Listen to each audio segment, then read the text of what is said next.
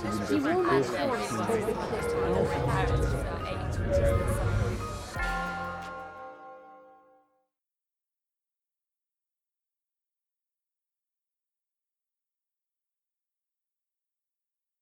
name's Hugh Strawn. I'm the Professor of the History of War in this university. And welcome to the latest in the Humanitas lecture series. The series, for those of you who don't know, is a programme of visiting professorships, both here and in Cambridge, which are intended to bring leading scholars and practitioners to both universities to address major themes in the arts, social sciences and humanities. Created by Lord Weidenfeld, whom we are told is on his way, stuck in traffic. Those of you who've been trying to get from London today will know that there are no trains, so getting from London to here is complicated. This is a series created by Lord Weidenfeld, and the programme is managed and funded by the Institute for Strategic Dialogue, with the support of a series of generous benefactors in collaboration with the Humanities Division in this university. This particular chair has been made possible by the generous support of both the Blavatnik Family Foundation and the Recanati Kaplan Foundation. We couldn't really have done much better, I have to say, in choosing our inaugural lecture for the series. General Mike Hayden was commissioned into the United States Air Force in 1969. He was a career intelligence officer. 1996-97, he was commander of the Air Intelligence Agency, and in 1999 he was appointed director of the National Security Agency, a post he held in 2000 until 2005. You may remember after the 9/11 attacks that the US intelligence services were reorganized in 2004, and the post of Director of National Intelligence was created, and General Hayden became Deputy Director of National Intelligence in 2005. The following year, still as a serving officer, he became Director of the Central Intelligence Agency. By then, he was a four-star general. He retired from the United States Air Force in 2005, and he retired from the CIA in 2009. These days, he is a principal of the Chertoff Group and a distinguished visiting professor in the School of Public Policy at George Mason University. We couldn't really have anybody who has so encompassed, it seems to me, some of the challenges which the United States has faced since the 9/11 attacks, not just in the field of intelligence, but also, of course, more widely in public policy. Challenges which have been external, self-evidently, which have been organisational for the intelligence services, and also, of course, have had domestic repercussions, not least in the last few months, in terms of the issues of accountability. So it's a great pleasure to ask General Mike Hayden to deliver the first of his two lectures in this series under the title of My Government, My Security and Me.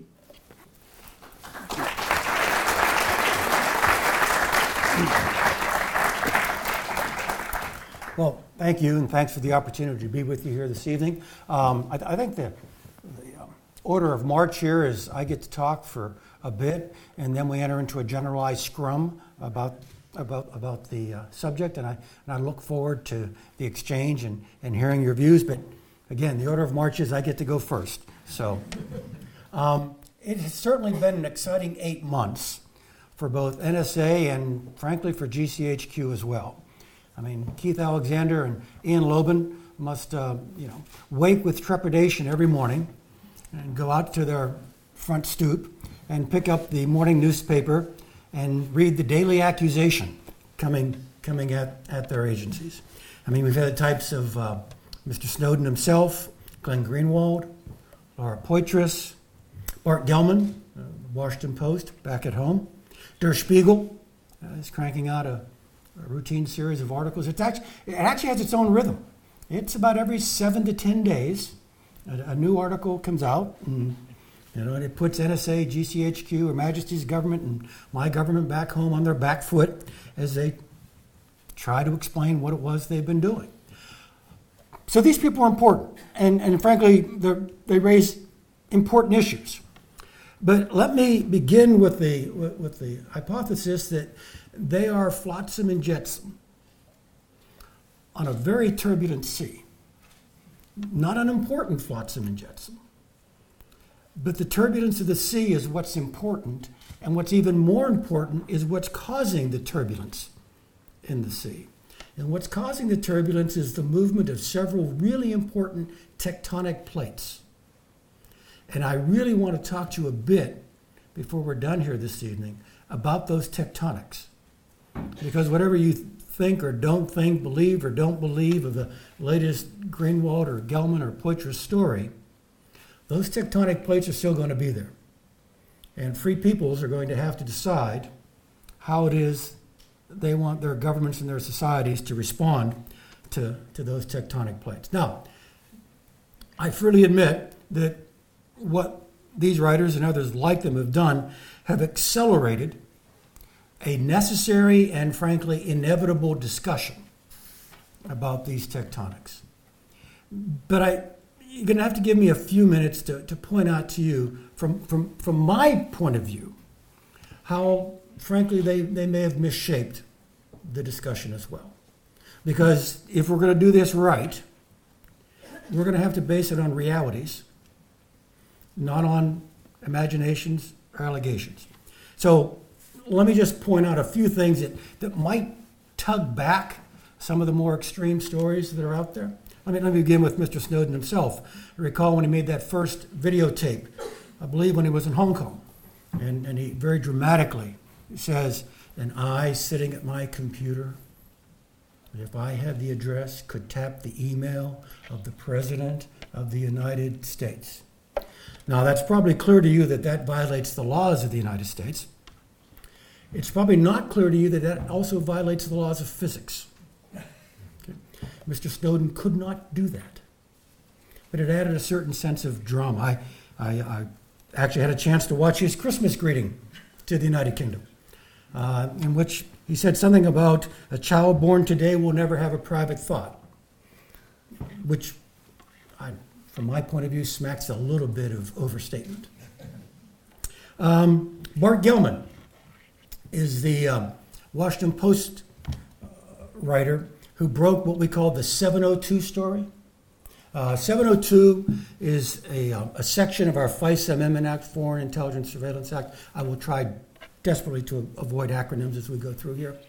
But it's the adjustment to our FISA Act in the late second Bush administration, 2008, okay, that allows NSA, under the supervision of a court, to go to the major email providers, most of which are headquartered in the United States, Hotmail, Gmail, and so on, and say, I need all the stuff, inbound, outbound, sent, not sent, draft, from that account. But when the story came out, since Gelman only had the slides from NSA, when the story came out, it was NSA has direct access to the servers at Microsoft, Google, and so on. Most of my countrymen still believe the original version of the story. Gelman's story was changed multiple times on the Washington Post website. I said changed, not corrected, because if it had been corrected, they would have told you it was changed. But they didn't. They just updated the story and drew back the accusation. Now look, very good people, both here and in the United States, may still think, I don't want them going to Google with or without a court supervision to pull emails off of servers. I understand that. But it's quite a different matter when the popular impression is, NSA's in their free range, picking out what they want. Recent story. This one from Glenn Greenwald had to do with Angry Birds. Remember that? Yeah, just not long ago. Apparently, Angry Birds sucks the brain out of your iPhone and sends it back to the Angry Bird Starship, where they apparently package it and sell it for commercial gain. And the story was that NSA and GCHQ, they mentioned them specifically, is grabbing those packets going back to the Angry Bird starship. And since it's pulling the brains out of cell phones that may very much be of interest to British and American security, they were harvesting what was coming by. In other words, they were taking information from legitimate intelligence targets and pulling information out that would, I would hope, keep you and Americans safe. The story, however, came out that since there are 1.5 billion people who have downloaded Angry Birds, NSA and GCHQ were now grabbing the brains out of 1.5 billion smartphones around the world. I was on Fox News. Y'all know Fox, a little right of center back home. I was on Fox News 2 days before Christmas, and I've forgotten the story, but it was breathless in a whole series of American newspapers about NSA and GCHQ on fiber optic cables around the world and pulling in a gajillion bits a day and so on. And the reporter, John Roberts, is there and doing this and they're doing that and they're doing that. So, General, what should Americans think about this? And I responded, well, they should think they ought to get something for spending $55 billion a year on their intelligence establishment. Okay? In other words,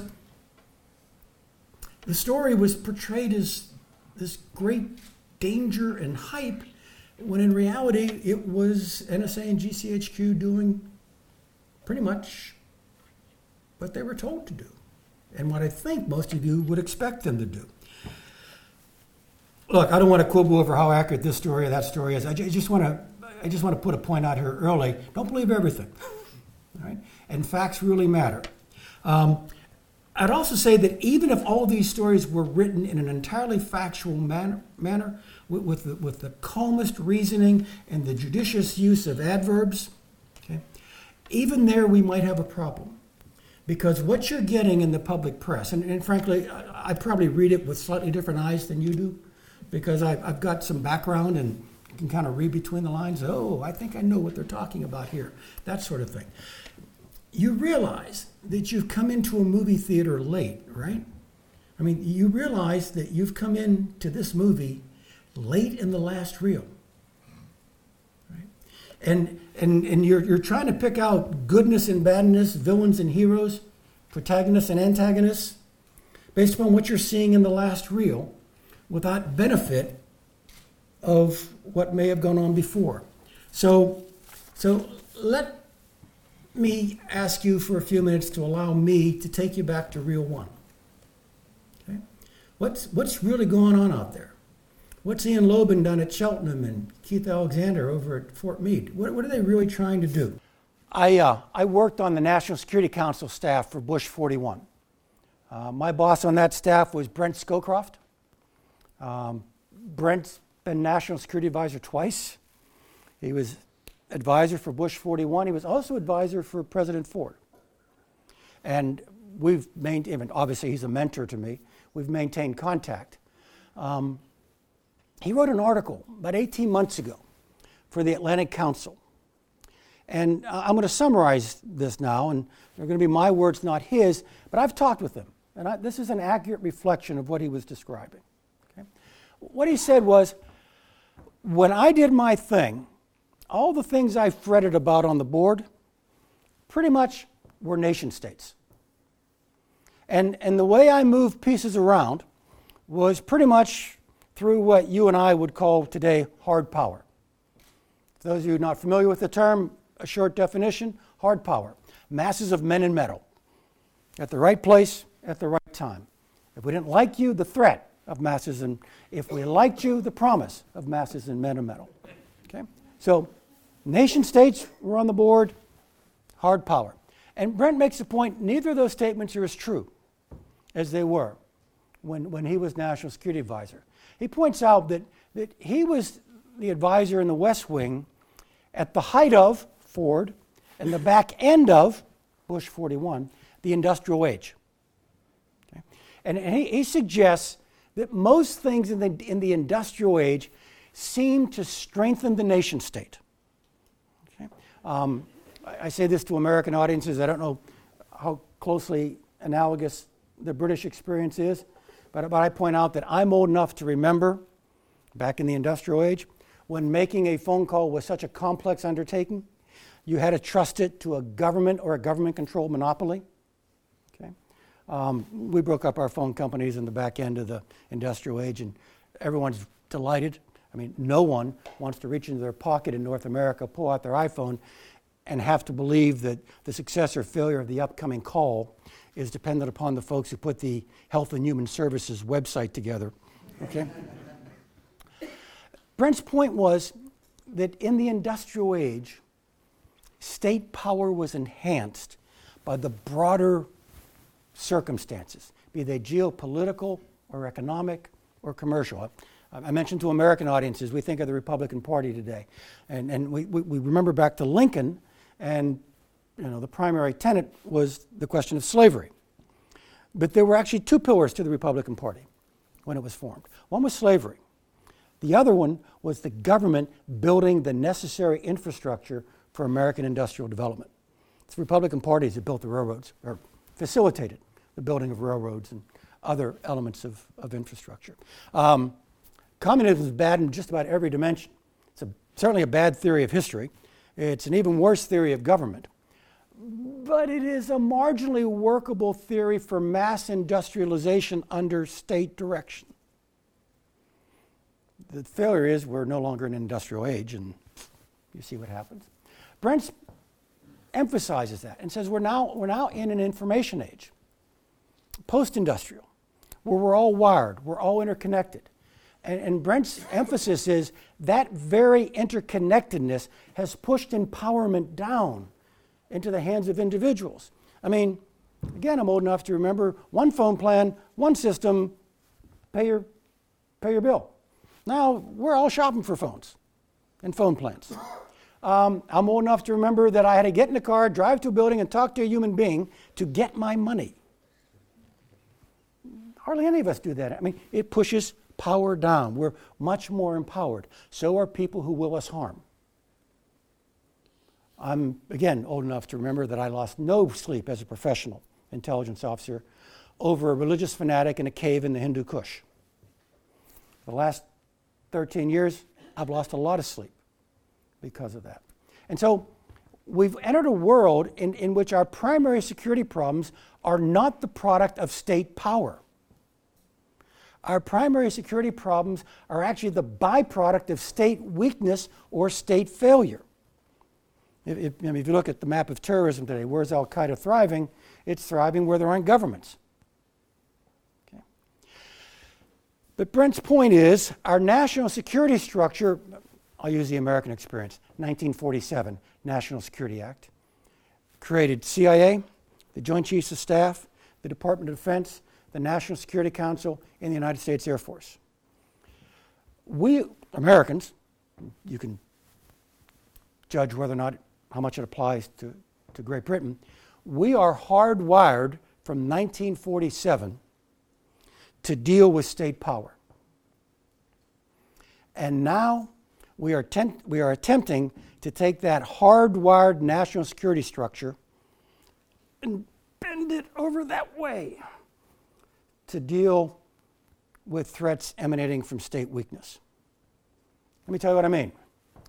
We Americans believe we're at war with Al-Qaeda and it's a global war. I understand there are differences of opinion on that, but we believe that. War with Al-Qaeda, combat with the enemy, kill the enemy. Unmanned aerial vehicles, predators and reapers, conducting targeted killings outside of internationally agreed theaters of conflict.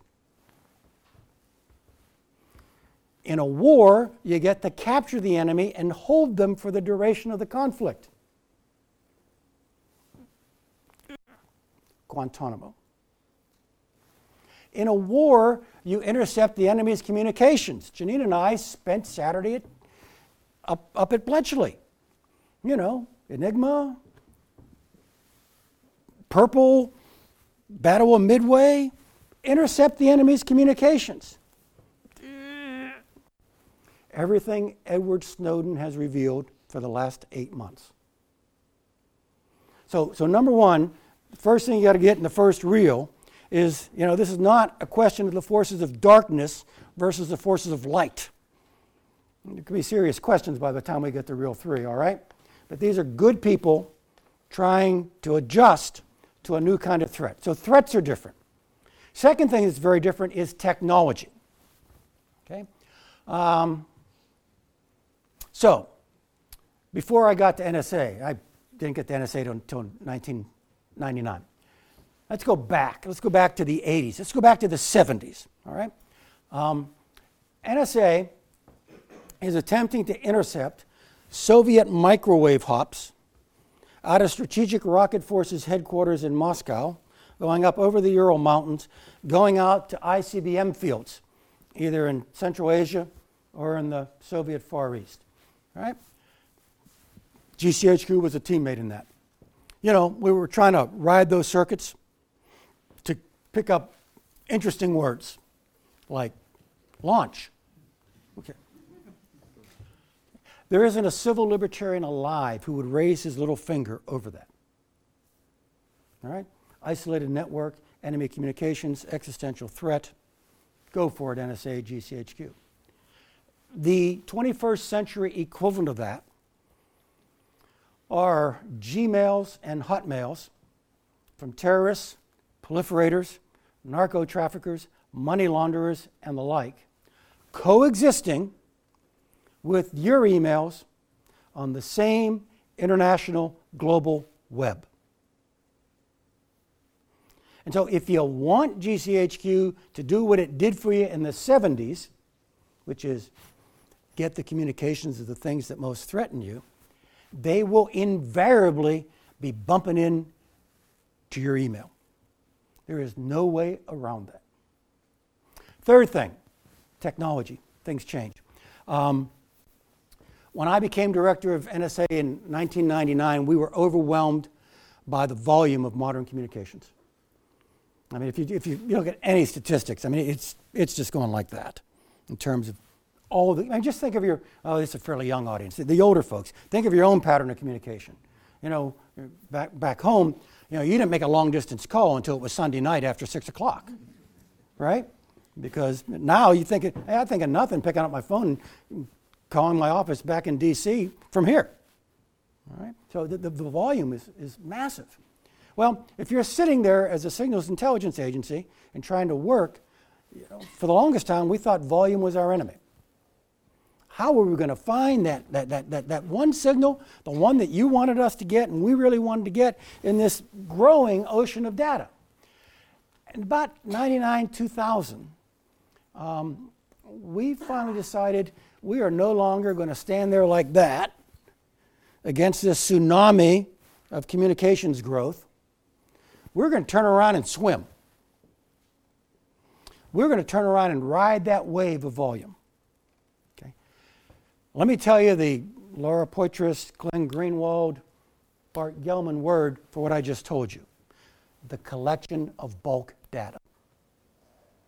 There is no other way for your signals intelligence organization to deal with volume other than to absorb the bulk data and then to make sense of the bulk rather than treating the bulk as an enemy. It's an American analog here, but it'll work. I was up at AT&T headquarters in Basking Ridge, New Jersey, when I was director of NSA. They were showing the pattern of life for their network.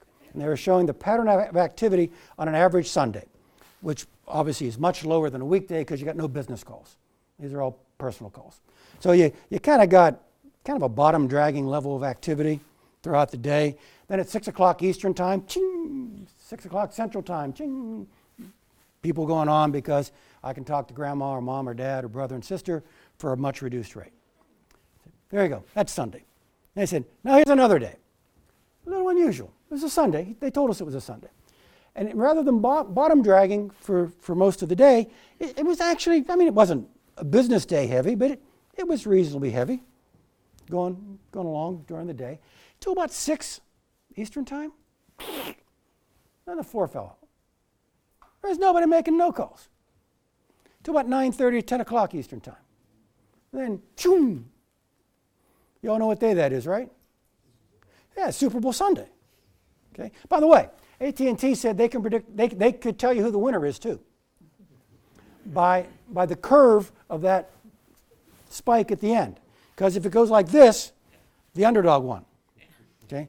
This last year, a dog of a game, that thing would have gone like that about halftime.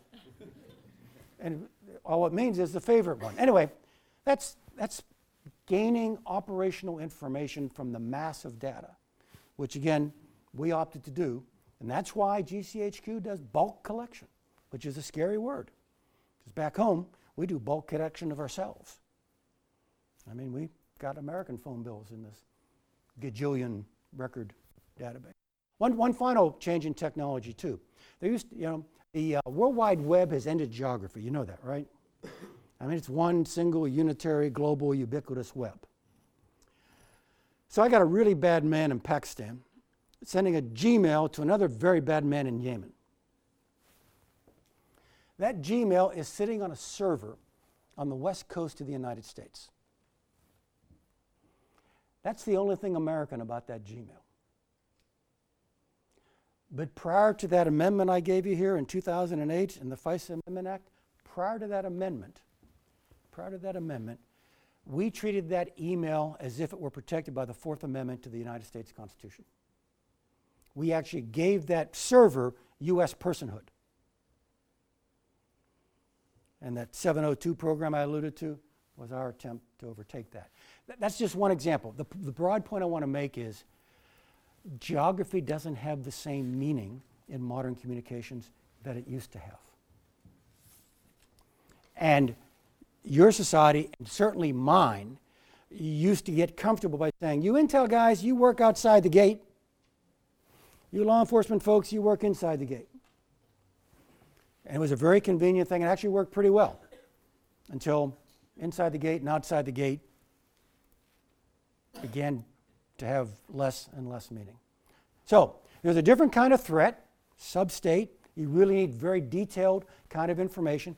Different kind of technology out there.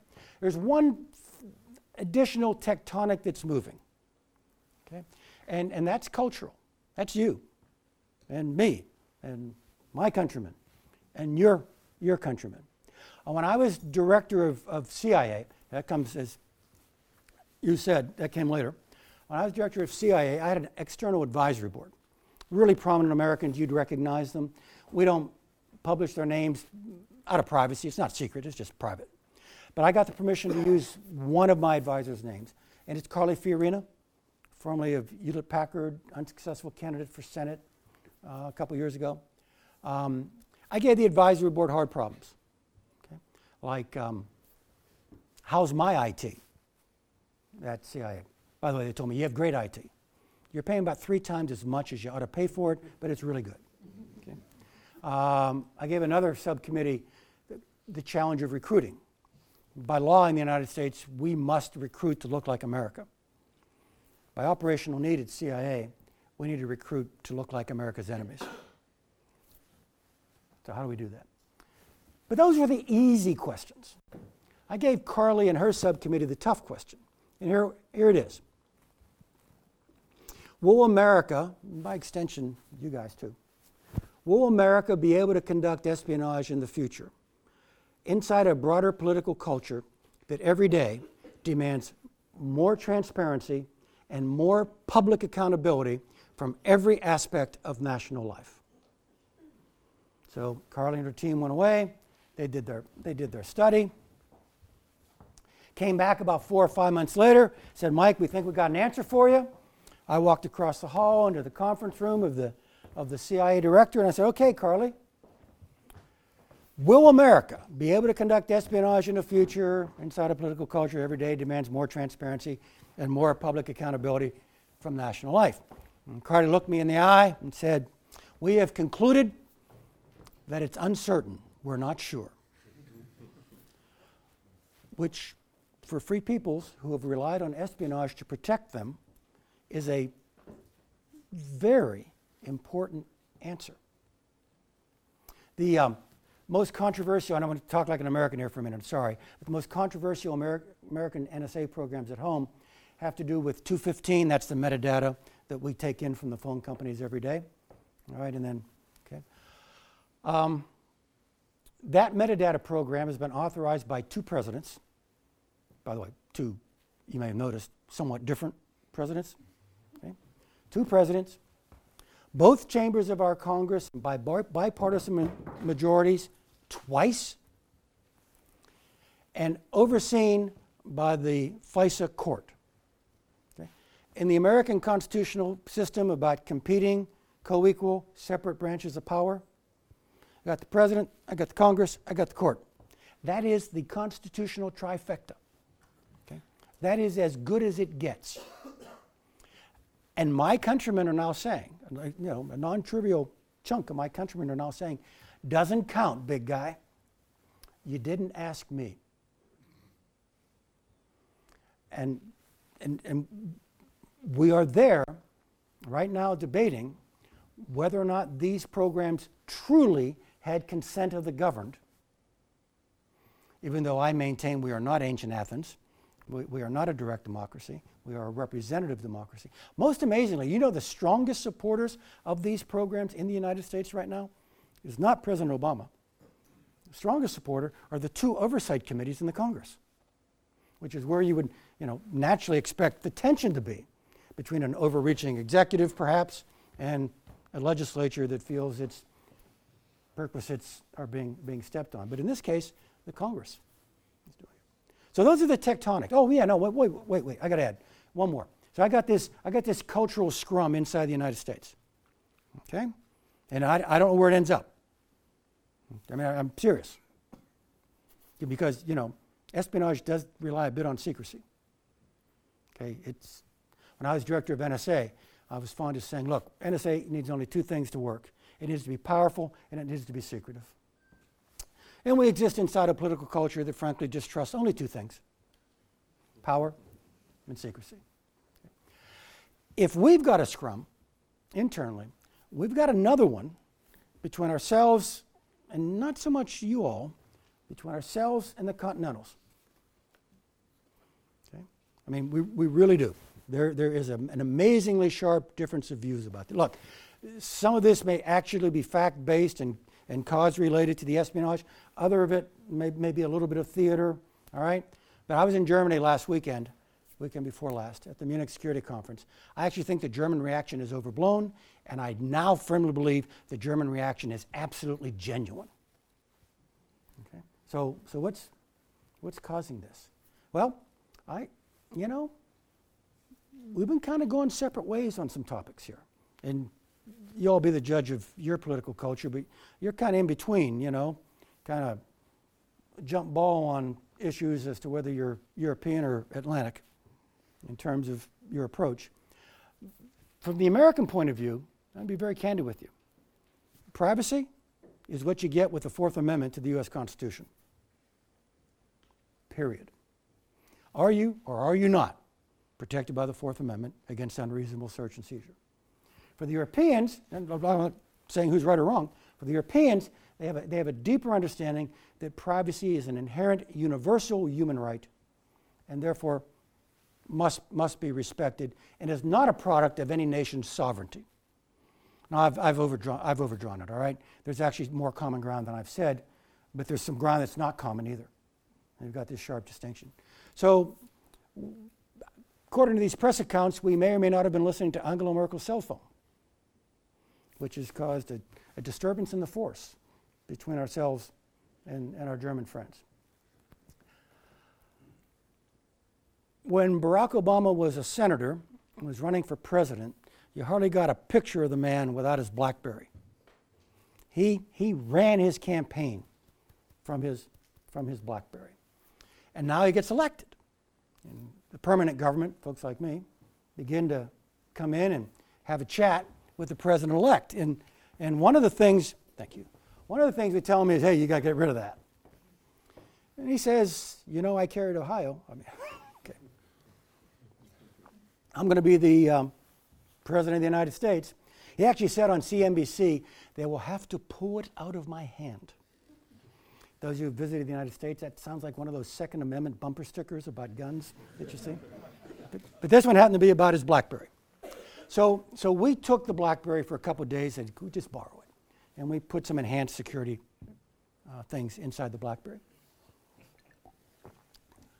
The backstory to what I just told you is that the American security services were telling the soon-to-be most powerful man in what is probably still the most powerful nation on earth, that in his national capital, that if he used his cell phone, his emails and his phone calls would be read and listened to by multiple intelligence services. And we didn't, kind of rend our garments or claim moral outrage. We just said that's the way it is. Okay? So we do have a divergence, not just within our society, but between our society and our European friends. By the way, shame on us. Not that we may or may not have been listening to the Chancellor. Shame on us that we couldn't keep it a secret. Because we did indeed put a good friend, that's both the Chancellor and the Federal Republic, in a very embarrassing position. And so I've told my German friends, hey, next move is ours. We did this. We put you in a bad spot. We've got to do stuff about this. Okay? So, back to the tectonics. All right? Back to the fundamental things. It's a different kind of threat. You've got technology that's changed the landscape, and you've got cultural things that are speeding through and affecting practically everything. So where are we? Right? How do we address these issues? Well, the first thing I'd suggest to you is that, it's like a recovering alcoholic here. First thing, admit you got a problem.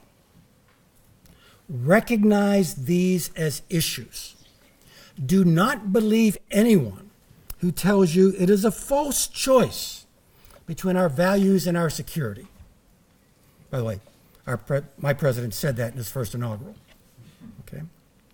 First of all, security is a value. And we make trade-offs between and among our values all the time. So this choice between security and our values is not a false choice. It's a tough choice. And it requires mature discussion and mature decision-making by free peoples. By the way, the president has a new way of talking about this. I just gave you the quote from the first inaugural. After the Snowden leaks become public, the president is out in California at the Annenberg estate, about ready to meet with Xi Jinping, the president of China. And they do a press op on affordable care, okay? But they plant one question on Snowden. And the president said, I'll take one question. Hand goes up, yes, and calls on the person so designated, asks about Snowden. And the president gives a very tight, very well-reasoned answer, not read, coming out extemporaneously. I mean, really spot on. And in the middle of that answer, he says, look, you got to make choices. You can't have 100% privacy and 100% security all the time.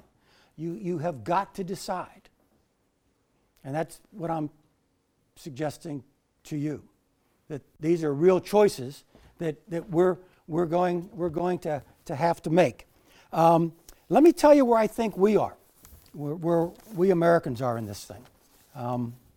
President made a speech about 2 weeks ago on this program, right? I mean, he had a commission and they reported to him and he came back and talked about things. I would divide that speech into thirds. The first third of the speech by the president is the most robust description of a dangerous world and of necessary intelligence activities that the president has given in his administration. My thought was, if he'd have been given that speech for the last 7 months, he wouldn't have to give the rest of this speech. But he did talk about the rest of this. He then addressed other matters. On the domestic stuff, okay? On the domestic stuff, the president said, we're still going to collect the metadata. We're still going to do bulk collection. Okay, all right. I'll talk to Congress. Maybe we'll let somebody else hold it. And okay, before we query the data, I'll get a judge to check off on it. But fundamentally, he said, I'm going to continue doing what I'm doing. On foreign questions. Okay? He said, we're going to stop collecting on many, they actually use the word dozens, we're going to stop collecting on dozens of foreign leaders. Okay? And then, if you read the speech in its entirety, and then read the white paper that the White House put out at the same time, the whole sentence is, we're going to stop collecting on dozens of foreign leaders until we want to. And I mean, it's better language than I just used. I mean, it talks about when we have compelling national security needs and so on, but fundamentally, it's, you know, if we need to, we're going to do it. With regard to collection against non-U.S. persons, if you recall, his panel recommended we extend Fourth Amendment protections to non-U.S. persons. The President rejected it. What he said was, we're going to retain and disseminate information about non-U.S. You realize, all you in the room who are British citizens, I mean, you kind of tuck up under the U.S. person rules, right? I mean, based upon Bletchley Park and more than half a century of this. So we're really talking about non-English speaking democracy folks. We're going to treat those other folks like Americans when it comes to how long we retain their data and how we disseminate their data, which frankly means we don't hold U.S. or foreign data longer than we need it, and we don't disseminate U.S. or foreign data unless it has intelligence value. In other words, what the President was doing was making policy what was practice. And he made no mention of not collecting. You know, if you collect, retain, disseminate. He did retain, disseminate. He didn't do collect. So I guess what I'm saying is this president, who most people view as being quite different than his predecessor, doubled down on a program begun under his predecessor. And he gave the American intelligence community a pretty big box within which to work. Now look, there are going to be changes. There are. And not all of them are cosmetic, and some of them are going to be burdensome, and they're going to add checks and balances. I mean, the president is essentially trading some restraint, some oversight, in order to keep on doing fundamentally what he's been doing. I can't, I mean, we're among friends. I just can't say it any more clearly than that. And he's doing it because of what I tried to describe for you here earlier about the tectonic plates. It's a different kind of threat. It's a different enemy. They communicate in different ways. Technology is all different. This is the best idea we've come up with yet to deal with those unrelenting, uncompromising realities. It's caused some consternation, like I said, here in Europe. Maybe not here in Europe, but there in Europe, more than here in Great Britain. I think there were expectations that were different of President Obama than President Bush. Recall he got the Nobel Peace Prize a couple of months into his administration. I flippantly say for attendance, but he really got it because he wasn't George Bush. And if you recall his Nobel ceremony, he went to Oslo, and I saw the camera angle like if I'm where the president is, and you're all the Nobel committee. The camera's over my shoulder, and I got the back of my president, and I'm seeing the whole Nobel committee, which to my eye looks like every one of them had just been tweeted that their dog had been run over by a bus. Because there were long, somber faces, because the President of the United States receiving the Nobel Peace Prize, because he wasn't George Bush, was lecturing the Europeans on just war theory and how he had a responsibility to defend the United States. Der Spiegel had a wonderful quote from a German, deeply felt, and deeply felt it's important. He, something along the lines of, for the longest time we thought it was Bush. that there were two Americas. Now we know there's just one America. So that's where we are right now in this debate. I fully admit we can change. We may reconsider some of the things I've suggested to.